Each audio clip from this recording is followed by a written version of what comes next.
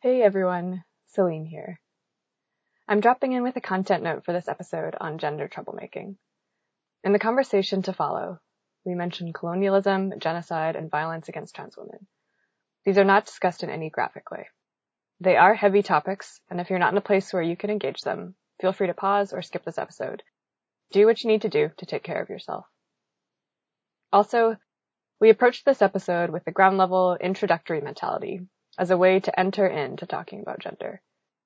We are experts in our own lives, but we're certainly not gender experts. We welcome your feedback to our conversation as we learn together.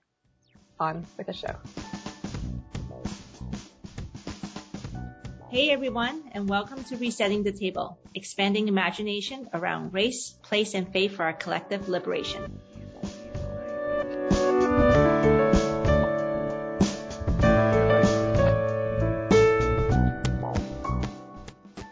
I'm Trixie Ling. I'm Celine Chuang. And I'm Maria Mulder. We host this podcast from traditional, ancestral, unceded Musqueam, Squamish, and Tsleil-Waututh territory, otherwise known as Vancouver, Canada. Acknowledging the land is one way we want to commit to decolonization and to begin each episode in a good way, expressing solidarity with the Indigenous struggle for rights, reparations, and sovereignty.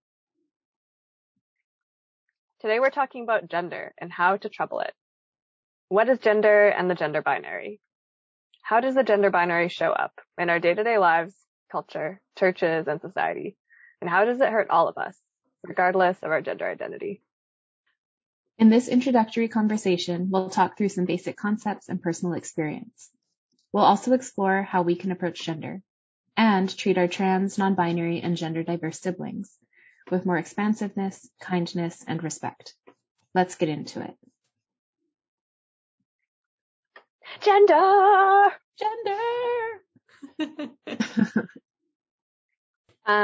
Maybe a good place to start for this episode is talk about our own genders. So we could talk about how we identify and what our relationship with our gender is.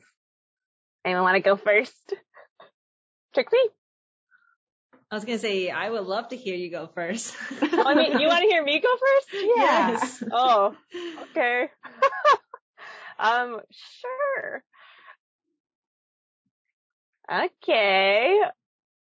I feel weirdly unprepared to answer this question. I think I would say I have two answers. So I would identify as a cis woman. So cis meaning the gender I have is the same as the one that was given to me when I was born.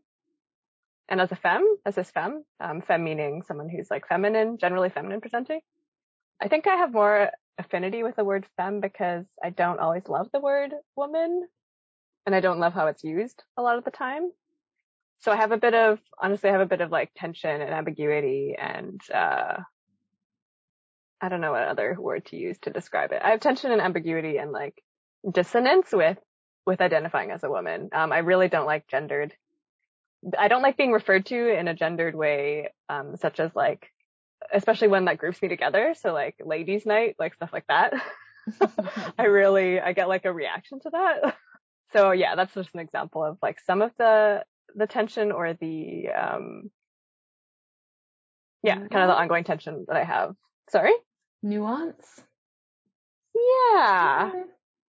It's just not like for me, it's not always a comfortable, the word woman or female or those two words are not always comfortable for me in terms of like gender identity. I'm more comfortable with like the word femme, but I also would use woman and I would identify as a woman still and I use she, her pronouns. So yeah, so that's a very long answer. I don't know if you wanted me to go first if you still wanted that. But yeah, Trixie, Maria.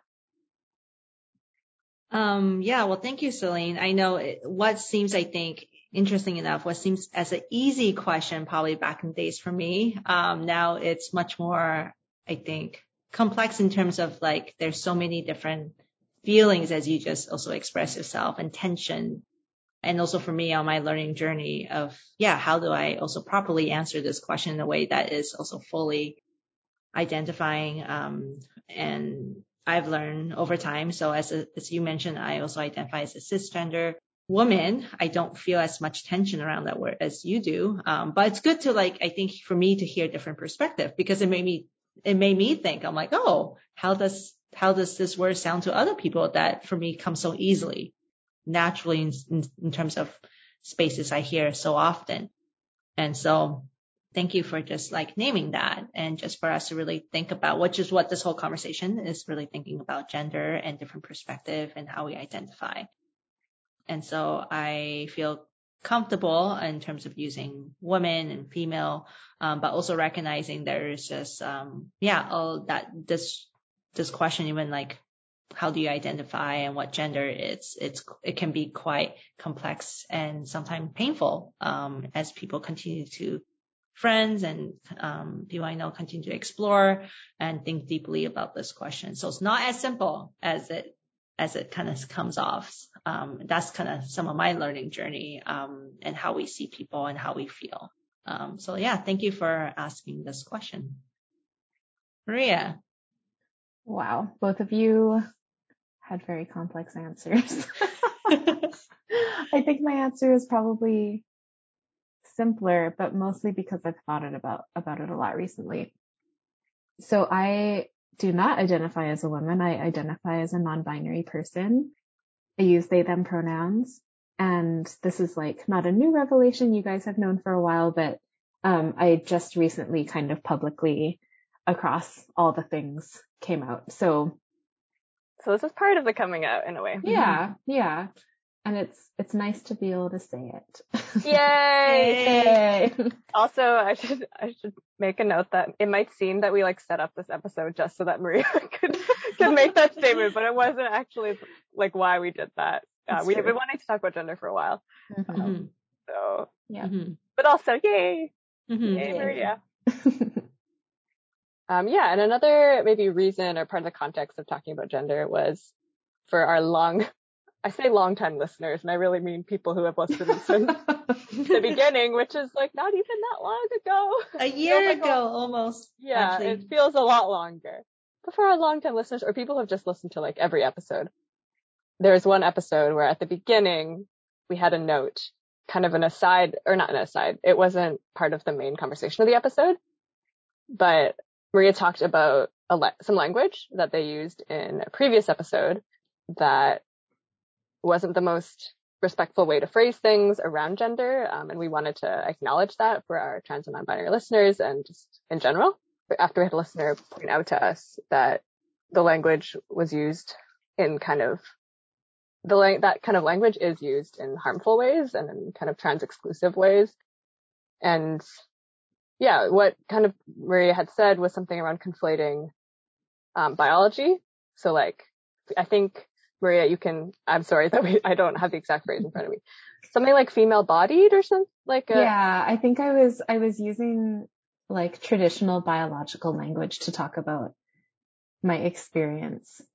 As I put in quotes, as a quote woman. As right? Presenting woman. Yeah. Yeah, that's right.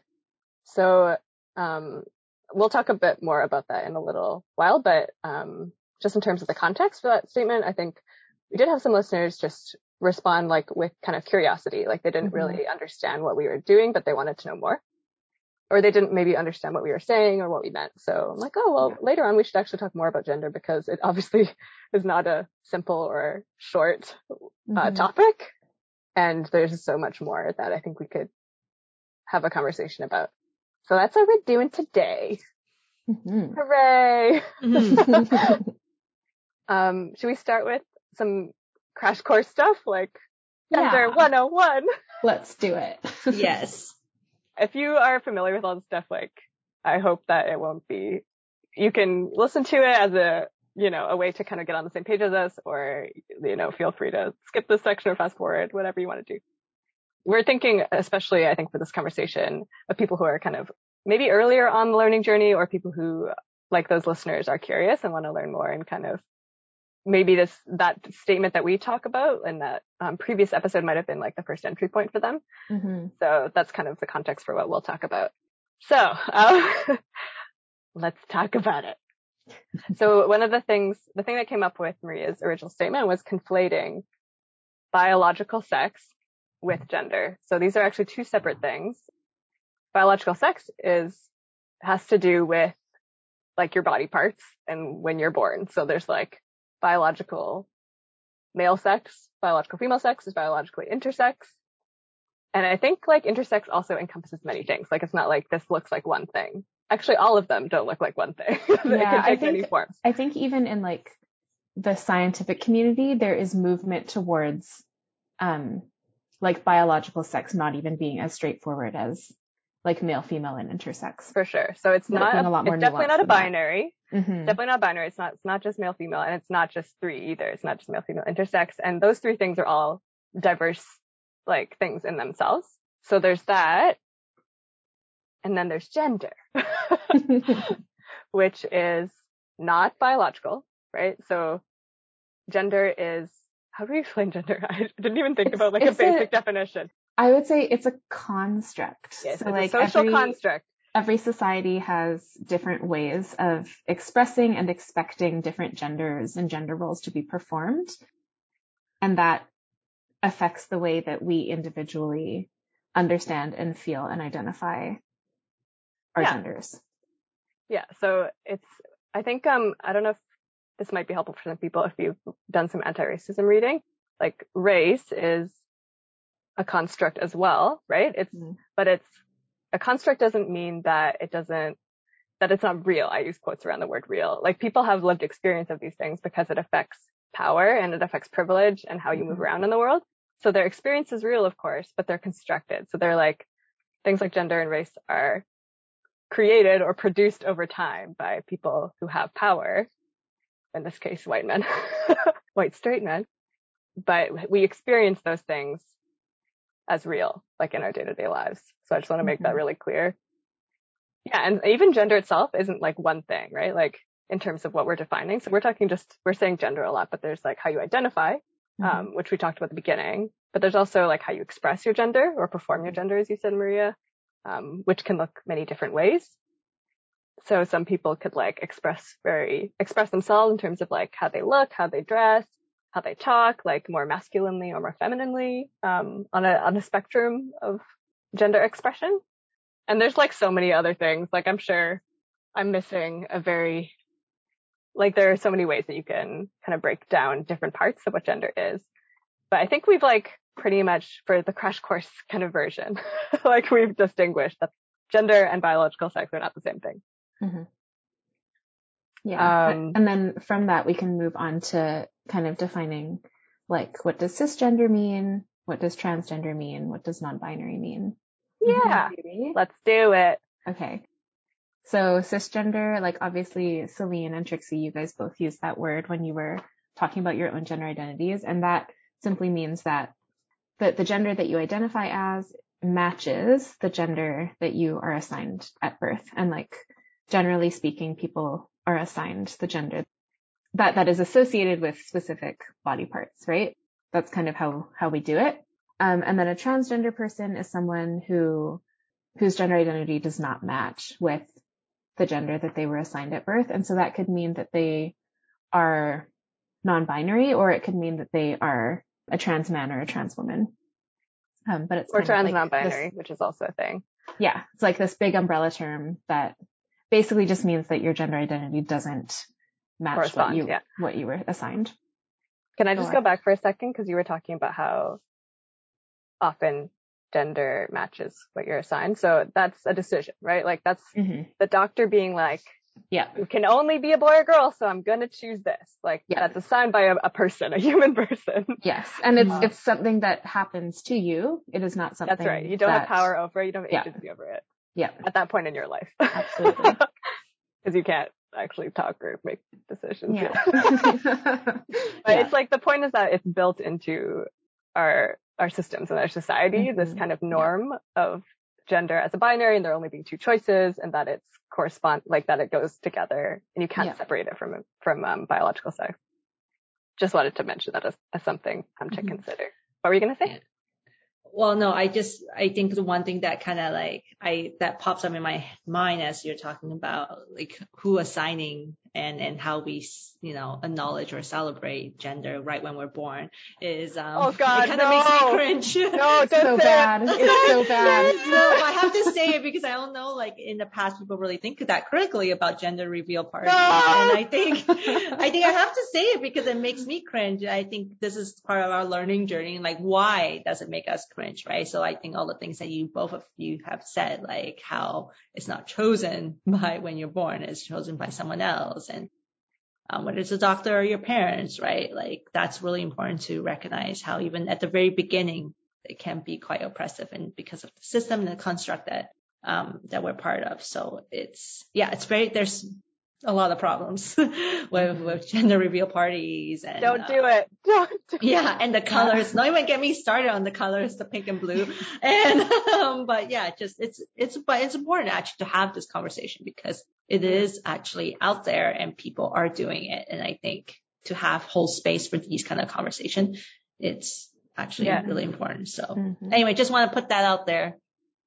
Yeah, and Trixie, that's a great example of the gender binary showing up in like society and in people's expectations or what's considered gender norms. So binary being like there are only two options. But I mean, kind of paradoxically or ironically, maybe both, it kind of, even though it's reinforcing a gender binary of like only men, only women, only boys, only girls, and things that are associated with those genders, it actually shows us more that gender is a construct and changes over time. Because if you think about it and you look this up, like pink used to be considered a masculine color and was associated with men. So that's like only one small example of how gender is not inherent. It's not an inherent thing. It is a construct, a social construct that changes over time. Yeah. I don't know where I heard this, but I heard someone say basically you can tell that something is a construct if it has to be policed really heavily by society. So like anything that is really rigidly controlled and shaped by like the general masses, like you can put good money on that being a construct. Yeah, gender is just one of the kind of categories or constructs or containers that is used to marginalize some people and normalize other people, right? So there's gender, there's race, there's like all these other kind of categories that are employed for the service of power, like for those who have power and want to maintain it and to have that power over others. Yeah. So it is, again, like for a reason. Another thing that comes to mind for me for where does the gender binary show up, like toy stores. Not all toy stores. There's a wonderful toy store that is in our neighborhood that does not do this, which is the reason that I love it. We should name it. I was just going to say, let's talk about it. Dilly Dally. Yeah. I love that store. Dilly Dally. Like if you go into any like big box, like a Toys R Us, or I don't even know what other toy stores exist. But like you can literally walk through the store and you can tell the aisles that are targeted for boys or girls, because the boy aisles are like blue and filled with like cars and trucks and soldiers, and it's just like and then the girls aisles are like pink and white and like dolls and house making, and it is so it makes me so mad. Yeah. Terrible. So if you've never noticed this, like go to one of these stores and actually look at. Yeah. Or even, you don't even have to go to a toy store. Like if you go to any store that sells children's stuff, I will put money on the fact that there will be a girl version and a boy version of like a coloring book that comes from the same franchise, or like crayon sets, art sets. Like it's all gendered and coded and quite ridiculous. And this is for adult products too. And like, we're getting into how obviously the gender binary is also part of capitalism because it makes more money. But, have you seen those things where it's like unnecessarily, I think their whole blog's dedicated to this, like unnecessarily gendered products. So it's like a razor for men, a razor for women, literally the same razor. Totally. Here are some pink razors and here are some blue razors. They're exactly more. Yeah. So like, this is also in kind of adult products and the way things are marketed to us. Perfume or cologne ads are like very gender normie.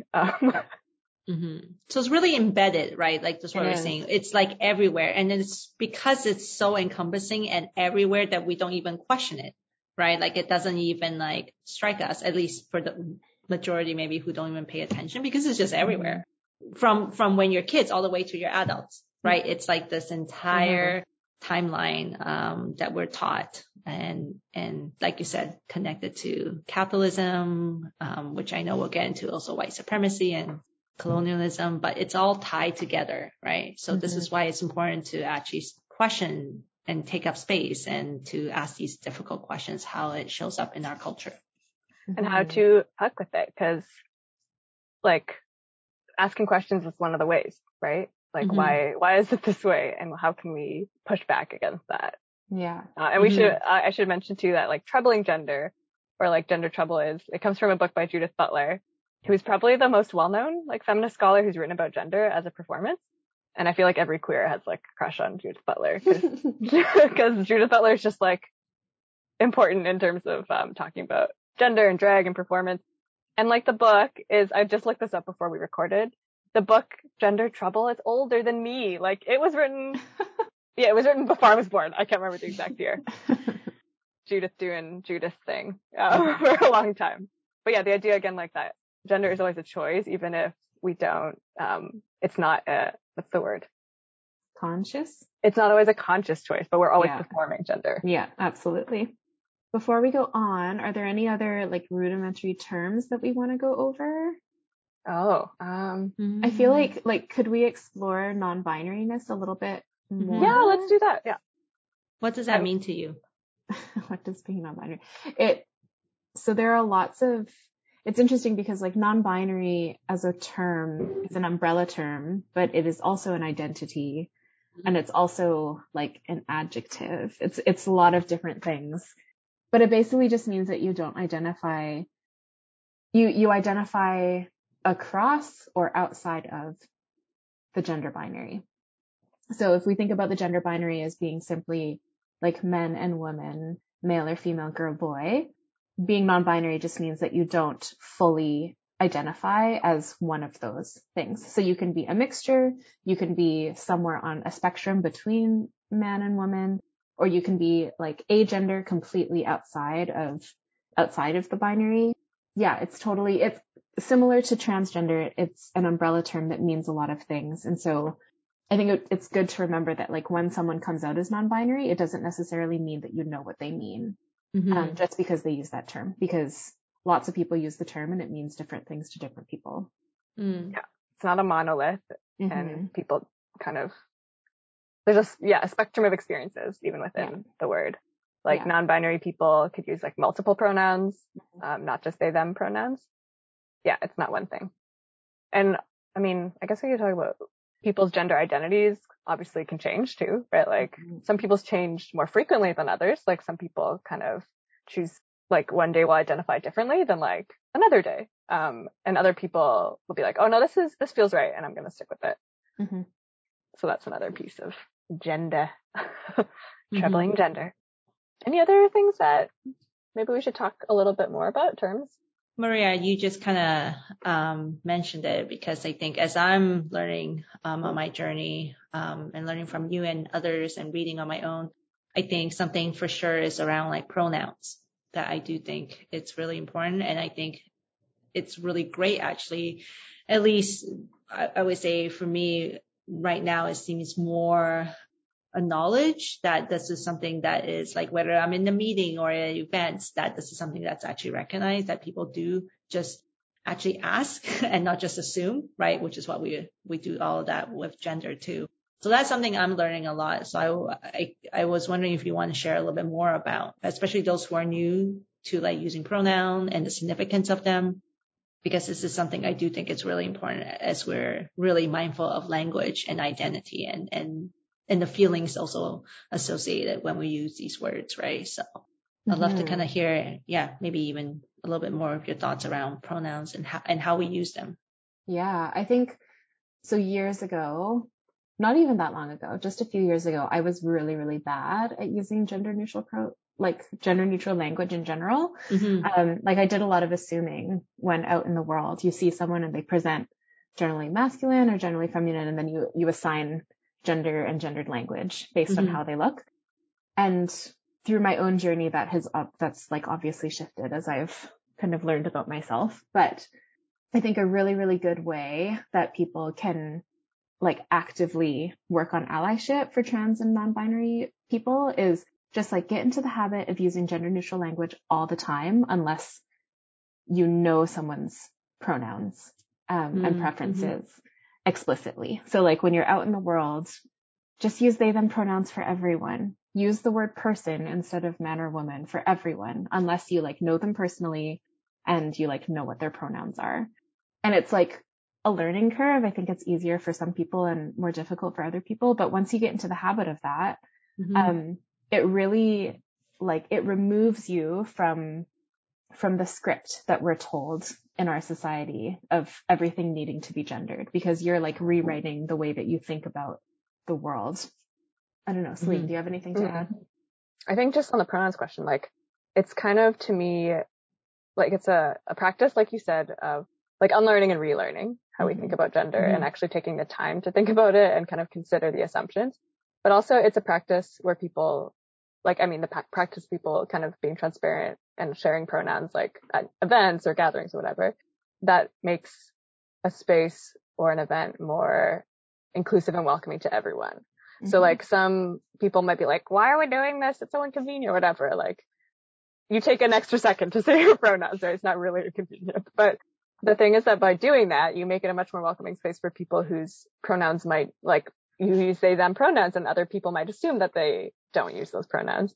And it's, I think, similar to like anything where there's a marginalized identity that is then centered in any kind of experience. So like if we want to make a space more accessible and make sure that there's like a wheelchair ramp into a building, that doesn't inconvenience people who don't use mobility devices, right? But it means that more people can get into the building. So that's what I think, like in my mind, I think of it's an access, like about access and accessibility and being welcoming to everyone.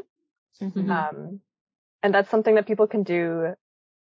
I would say especially you should do it if you're not trans or non-binary, because it's like adding captions to images. It's something simple you can do that will make life easier and more hospitable and welcoming to people who already will face a lot of inhospitality and rudeness and bullshit. So, yeah. Yeah. Well, thank you both for sharing that. I really do appreciate. As I continue to learn, again, even introducing myself at the beginning when I go to meetings or events, with she, her pronouns, just like making space and extending, like you said, that welcome and knowing that those pronouns really do tie to how we see ourselves, and that it is really important, right? Those few seconds we say. And yeah, and that's one of the ways for me as a person of faith that I can really extend and love my neighbor, to really be able to use those words that will really make someone feel loved and welcome. Yeah. It's also just like a really good way to show someone that you respect them.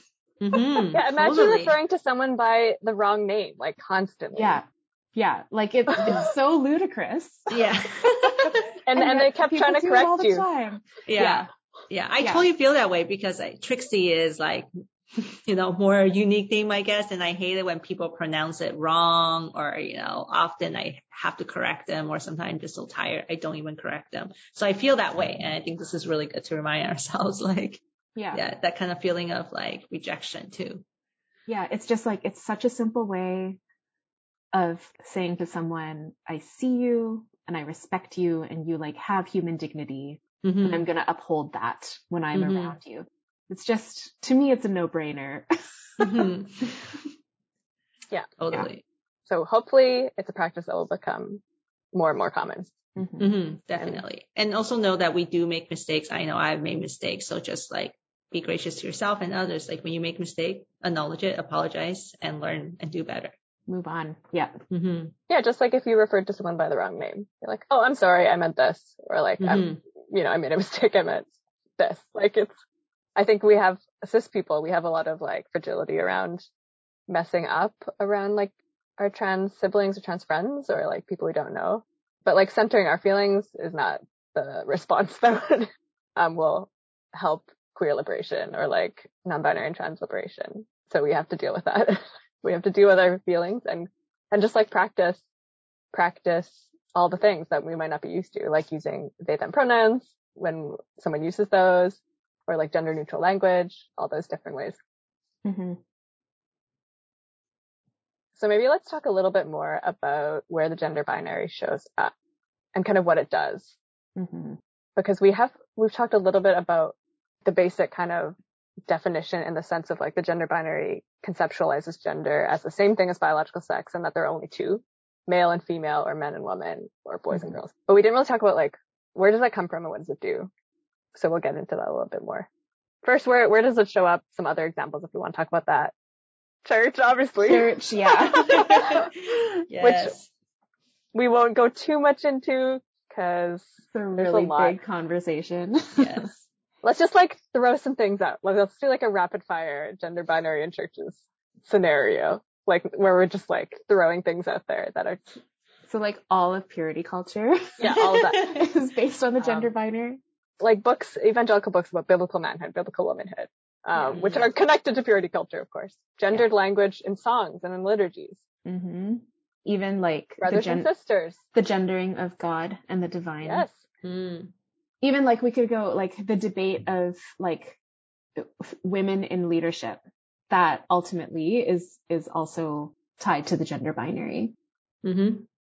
What else? I think I'm also thinking of like youth group or youth events and youth trips where like boys and girls in quotes are separated, or like youth sleepovers where they're not allowed to like be in the same spaces at night, or like you need a certain number of quote unquote female supervisors and male supervisors. Yeah. So like youth at church is very gendered often. Yeah. And it's very much connected to heteronormativity, right? So assuming everyone's straight. Yeah. And being terrified of sex. Anything else. Oh yeah. And that too. Yeah. There's a lot going on. But yeah, so it shows up in a lot of places. And I would say like maybe not to assume that it's always like super conservative churches that do this, right? Like progressive churches and kind of justice oriented churches are often also very binary in their language and in how they approach gender. Yep. That's true.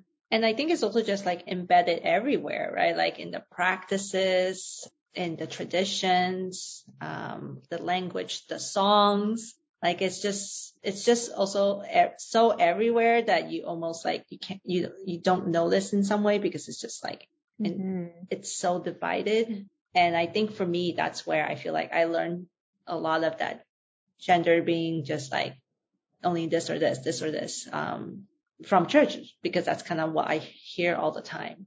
And so it's like, you don't even question it because there's not even a space to question it ultimately. Yeah. And it's so ingrained. I find like if we're talking about church spaces, the gender binary is so ingrained in those spaces that sometimes like that deep integration is used as a reason to hold on to it.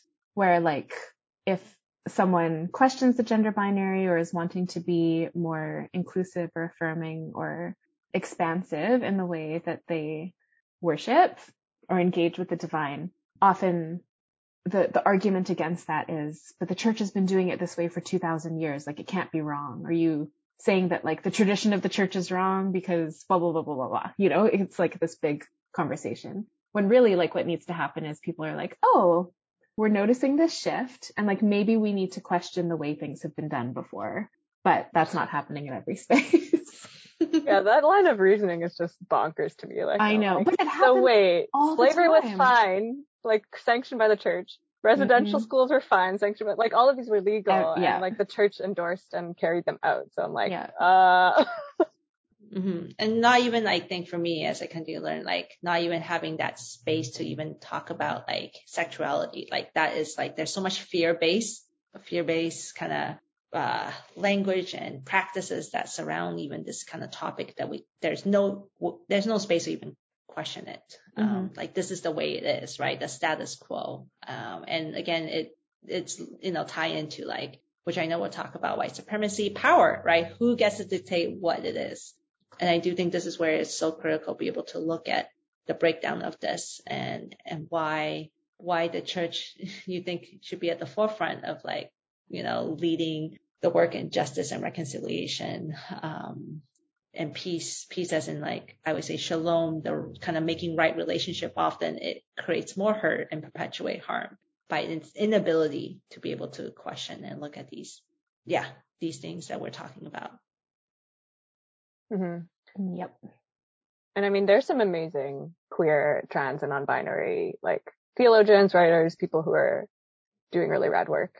And I think a lot of people, I mean, this is one of the good things about, like, queer Christian Twitter. Like, a lot of people who their takes and their interpretations and their narratives around faith, around the Bible, around God, like, are more, it's easier to have those widespread now and kind of ways that, because the Bible is super queer and, like, so is God. So like people are kind of just exploring and investigating that and sharing that more, in terms of these, the theologians and writers that I admire. Probably one of the first I encountered that really shifted a lot of what I thought about gender and God and queerness and all of those things was, Dr. Robin Henderson Espinoza, who's a trans non-binary Latinx theologian and writer. So highly recommend their work. So yeah, just there are always people, right? Like in the wheels of the machine, kind of like building new worlds within the old. Yeah. So maybe I'll take us into a bit more about like how gender relates to colonialism and white supremacy, and maybe unpack a little bit more about how gender relates to like sexism and misogyny. Because I think I'm just thinking about conversations I've had with people where their first, especially people who maybe are people of faith, who maybe their first entry point to conversations around gender was about sexism and about like feminism and thinking about it in terms of like the oppression of women. Maybe I'll say, like, this won't be extensive or anything, but I'll say that like it's not helpful to think about oppression only through one lens or one axis of power. So anything that's like, oh, like women are oppressed, the end, like will never, does not fully then engage with like all the other ways that power works and that oppression works. So yeah, I guess that's just like a challenge and an invitation to people. If you've only experienced thinking about oppression or power in one way, so for example, sexism, then that's not like, you don't need to reject that entirely, but like just thinking beyond that one way, because that doesn't include, well, that's not an inclusive and expansive way to think about, or all encompass, like it doesn't encompass all the ways that people are marginalized. And I think people are realizing this more with, is this fourth wave feminism? I forget what we're in now. I think we're in fourth wave. Yeah. we looked this up the other day and we thought it was third wave. It was like, no, we're in fourth wave. We're in the like, fourth. What? But yeah, so now that we're in fourth wave feminism, like I think there is more questioning of a reductive way of thinking about feminism and gender, in the sense of like only thinking about the oppression of women, which reinforces the gender binary, right? If we only think about that. And so it's something that maybe I'll just talk through this a little bit, and please jump in. So I think we're often used to thinking about, like, when we think about the gender binary, they're not equal, right? So women and men have different associations, and women are lower, like on this hierarchy, women are lower, right? So in churches, like, women could not, or sometimes still cannot, preach or take on leadership roles, are expected to, or not even in churches, sorry, society and churches, like, are expected to be at home, like all these kind of like. Yeah, maybe it would be helpful to use like the term power instead of like higher or lower, like. Yes, I'm trying to unlearn the hierarchy language. Yeah, you're right. Yeah. So, I mean, I'm using it purposely in the sense of like hierarchical power works. Yes. In that way. Yes, it does. But it's not an inherent, like, I want to unlearn the hierarchy in general, in the sense that like one thing over the other doesn't mean it's better than. Yeah. But, just to recap, like in the ways that hierarchical power works, like the gender binary holds men in quotes as superior to women in quotes. Yes. So that's what, I don't know, like what was this, second wave, like feminism was kind of talking about. But for me, it's been helpful to think about, well, not only intersectionality, right, which is really important, which is like how different kinds of oppression connect, but also thinking about how moving away from thinking about, oppression in terms of like sexism as being like the oppression of women, or feminism being about the empowerment of women. I was thinking about like masculinity and femininity and how those are valued. So let me explain a bit more. I was having this conversation with a friend, so this is coming from that a little bit from the conversation we were having.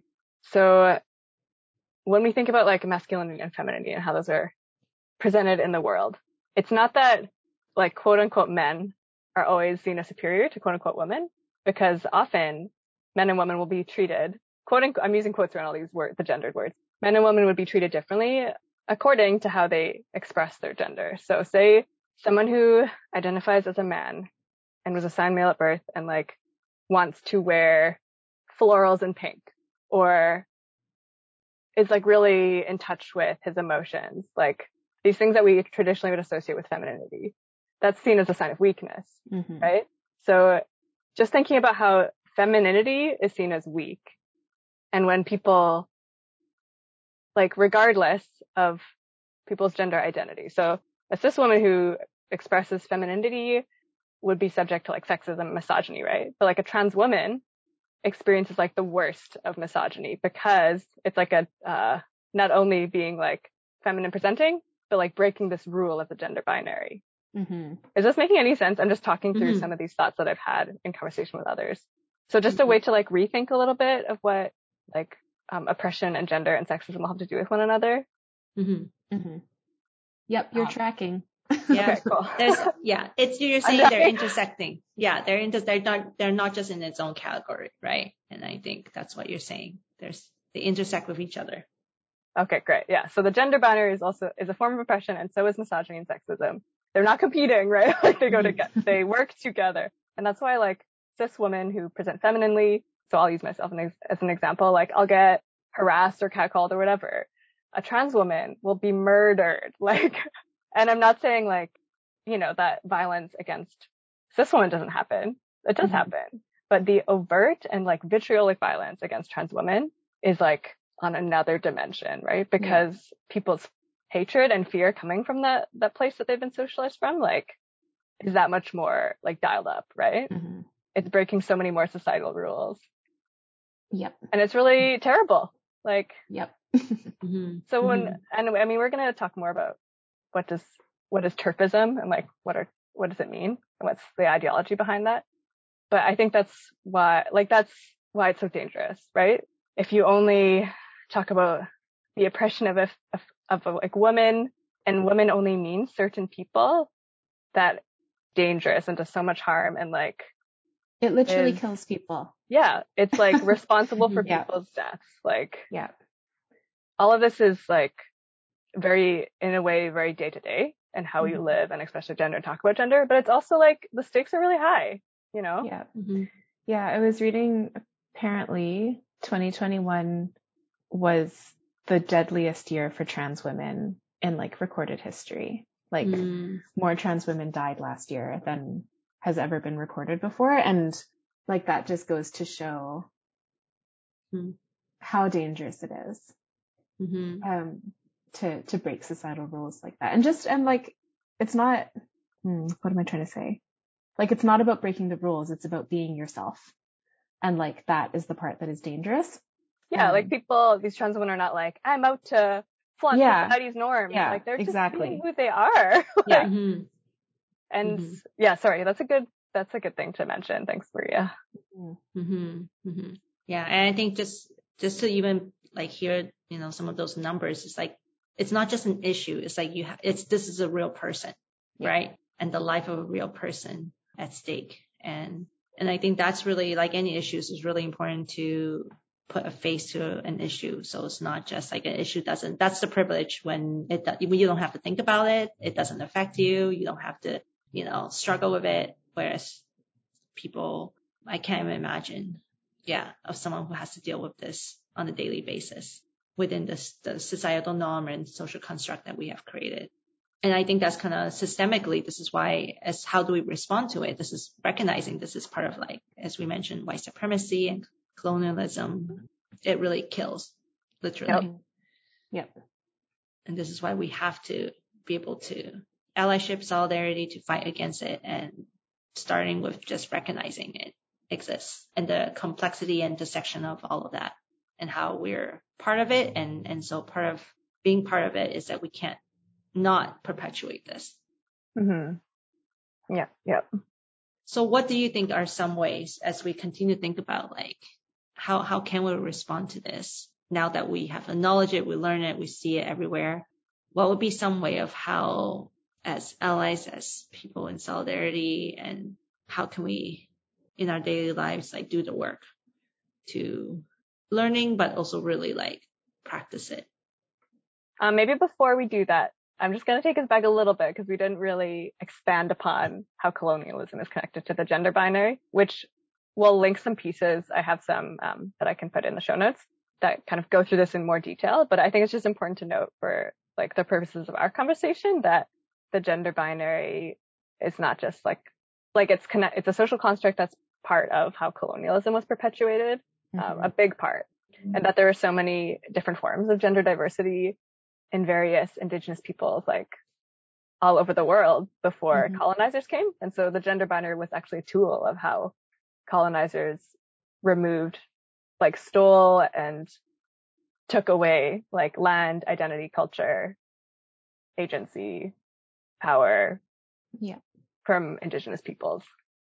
And so, I mean, because of so many reasons, queer spaces or like predominant trans or non-binary queers often tend to be white. And like, I mean, this is again how things connect, right? So sometimes like there's not a lot of visibility, you know, for like Black, Indigenous people of color who are non-binary or trans. But it's important to recognize that like, you know, trans people have always existed, and there have been many names for being trans and being gender diverse, and that colonialism tried to eradicate that. And that was a weapon that was used in part of how genocide was carried out. So like, that is my response to when people are like, oh, but this is like very white to like, you know, LGBTQ stuff is like a white, like it's for white people, or like, you know, it doesn't connect to my culture or the group of people that I'm in, you know, and I'm like, no! Yeah, I think I'd also like to mention that like being trans and non-binary and then also not being white is exponentially more dangerous than being trans/non-binary and being white. Did that sentence make sense? Basically, being a BIPOC trans person is really dangerous compared to being a white trans person. And like BIPOC trans and non-binary people experience a lot of grief and hatred and violence from trans and non-binary people who are white. Like, yes, it's a huge problem in the queer community where white queer folk, because they identify as queer in some way, think that like they understand their level of marginalization is just as bad as everyone else's, and that's simply not true. Or they use it as an excuse to not be a good ally in other ways, in other intersections. And that all goes back down to colonialism and white supremacy as well, right? Like it all is rooted in the same shit. The same shit. Like, and I mean, no identity gets you a free pass to be terrible to other people. Like, that's not how it works. Right? Yeah. We are all, these things are wider than, like, they are evident in how we treat one another and the things that you mentioned, Maria. And also we're all complicit in the ways that these norms are created and perpetuated. So it's like, we have to notice and kind of pause and ask like what assumptions we're making, no matter what. Not no matter what, like, no, like all identities that people have. These are questions that we can be better people, like better neighbors, better friends, better allies, better human beings. Yeah.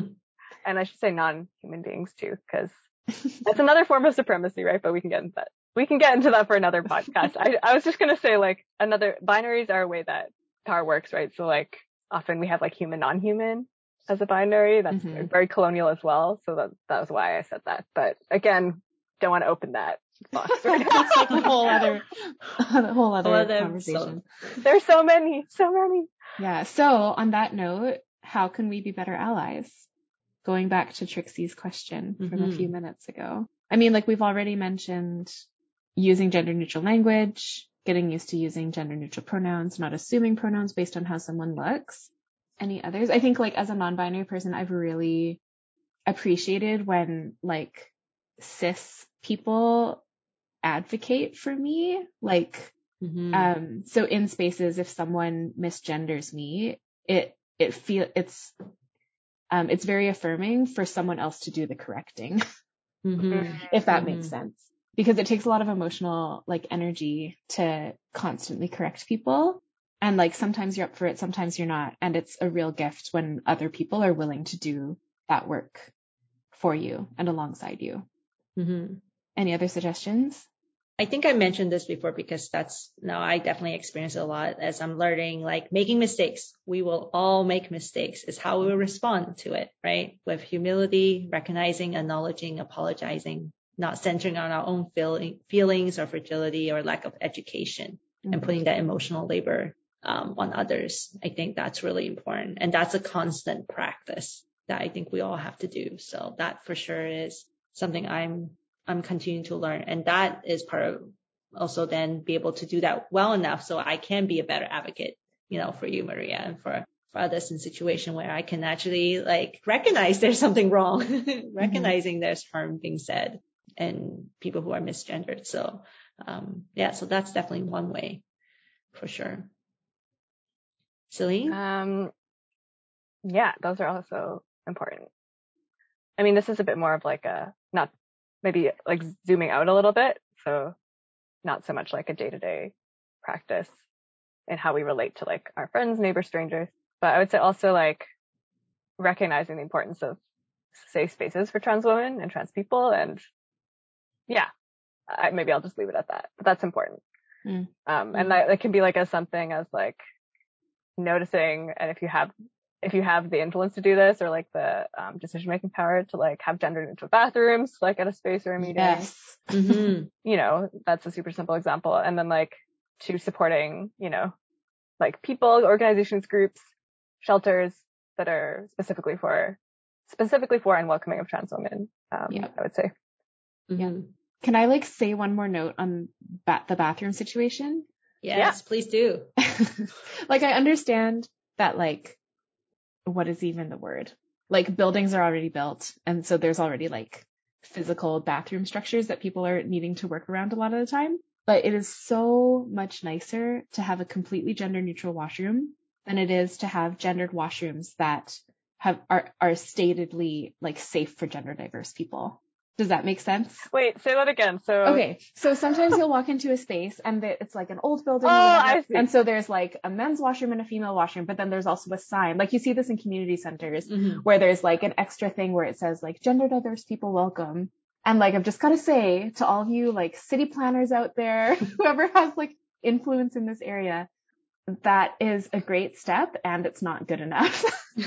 Like we actually just need completely gender neutral spaces. And it makes no sense also. Yeah. Like why do people get their own, like, again, it's like a form of separating rather than including. Like just make all bathrooms gender neutral. Like why? Yeah. Yeah, we'll get there. Yeah, I've seen those too and I'm always like, wait, what? I don't know. Yeah. I think it's honestly, I think a lot of it is just like not being able to like having to deal with the limitations of the infrastructure that you already have, which like I understand and have grace for, and also it sucks. It's not good enough. Yeah. Or it could be just like really performative, right? Yeah. Like, we done this checklist. Check mark. Yeah. It's like we put up our little sign. Good enough. Yeah. This is where system change is so important, which is a lot of the issues we've been talking about. Yeah, this relates to so many, like we were talking about this in so many different realms or examples, but like you can notice this, and maybe this is like another kind of invitation for listeners, like if you've kind of learned to notice this, like you can notice it wherever you go, and like in your own workplace, like your own, neighborhood places that you like to go, like you'll notice things, or you'll notice when people use like gendered language that's on the radio, like on signage, like it's literally everywhere. So, yeah. So trouble it.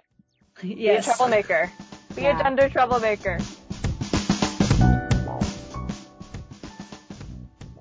Hey, it's Celine again.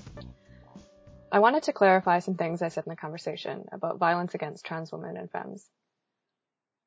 When I was exploring the notion of femininity being seen as weakness and the disproportionate violence against trans women, I talked about how violence against cis women is real and violence against trans women and femmes is on another level. I want to reiterate that I'm not positioning these two as competing in any way. Violence against women and femmes is all connected and part of how the heterosis patriarchy functions. That's why it's so important for cis women to advocate for our trans siblings when we talk about violence, harassment, and the need for safe spaces.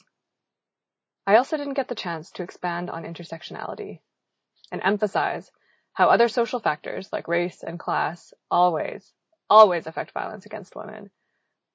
So I, a cis Asian woman, might be harassed and fetishized in certain ways that white women do not experience. But other Asian women who are trans, poor, and/or sex workers are at higher risk of patriarchal violence and its murderous logic, like we saw in the Atlanta massacre. And Indigenous women and femmes, especially who are trans and two-spirit, deal with compounded violence because of, well, the patriarchal, white supremacist, colonial Canadian state and its bullshit. We see this with the missing and murdered Indigenous women, and spelled out in all of the conversations around the national inquiry, such as the Red Woman Rising report, which I can link in the show notes. It's important when talking about violence against trans women and femmes to communicate that trans women are not passive or helpless victims. Trans women of color, Black and Indigenous trans women, have built and embodied visionary and revelatory worlds through grassroots organizing, politics, art, stories, fashion, and media. And above all, by being true to themselves and tending radical networks of care. It's like with any kind of oppression. Those who are the most marginalized by systems and society have the most to show us about radical, imaginative, and liberating alternatives. When we pivot towards these places and people, everyone gets freer. Okay, I'm done with my sermon for today. Go in peace. Until next time. Resetting the Table is edited by Emma Renard, and intro music is by Senya and Paul Gibbs. If you like this podcast, consider supporting us on Patreon at patreon.com/resettingthetable. We think it's really important to amplify voices of color, and we hope you do too. Even a little bit helps us sustain the podcast.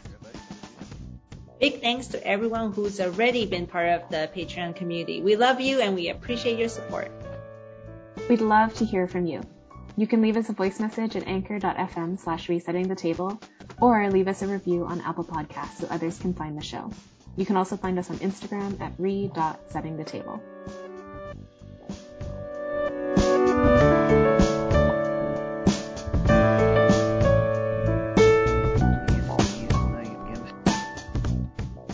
For now, 多谢.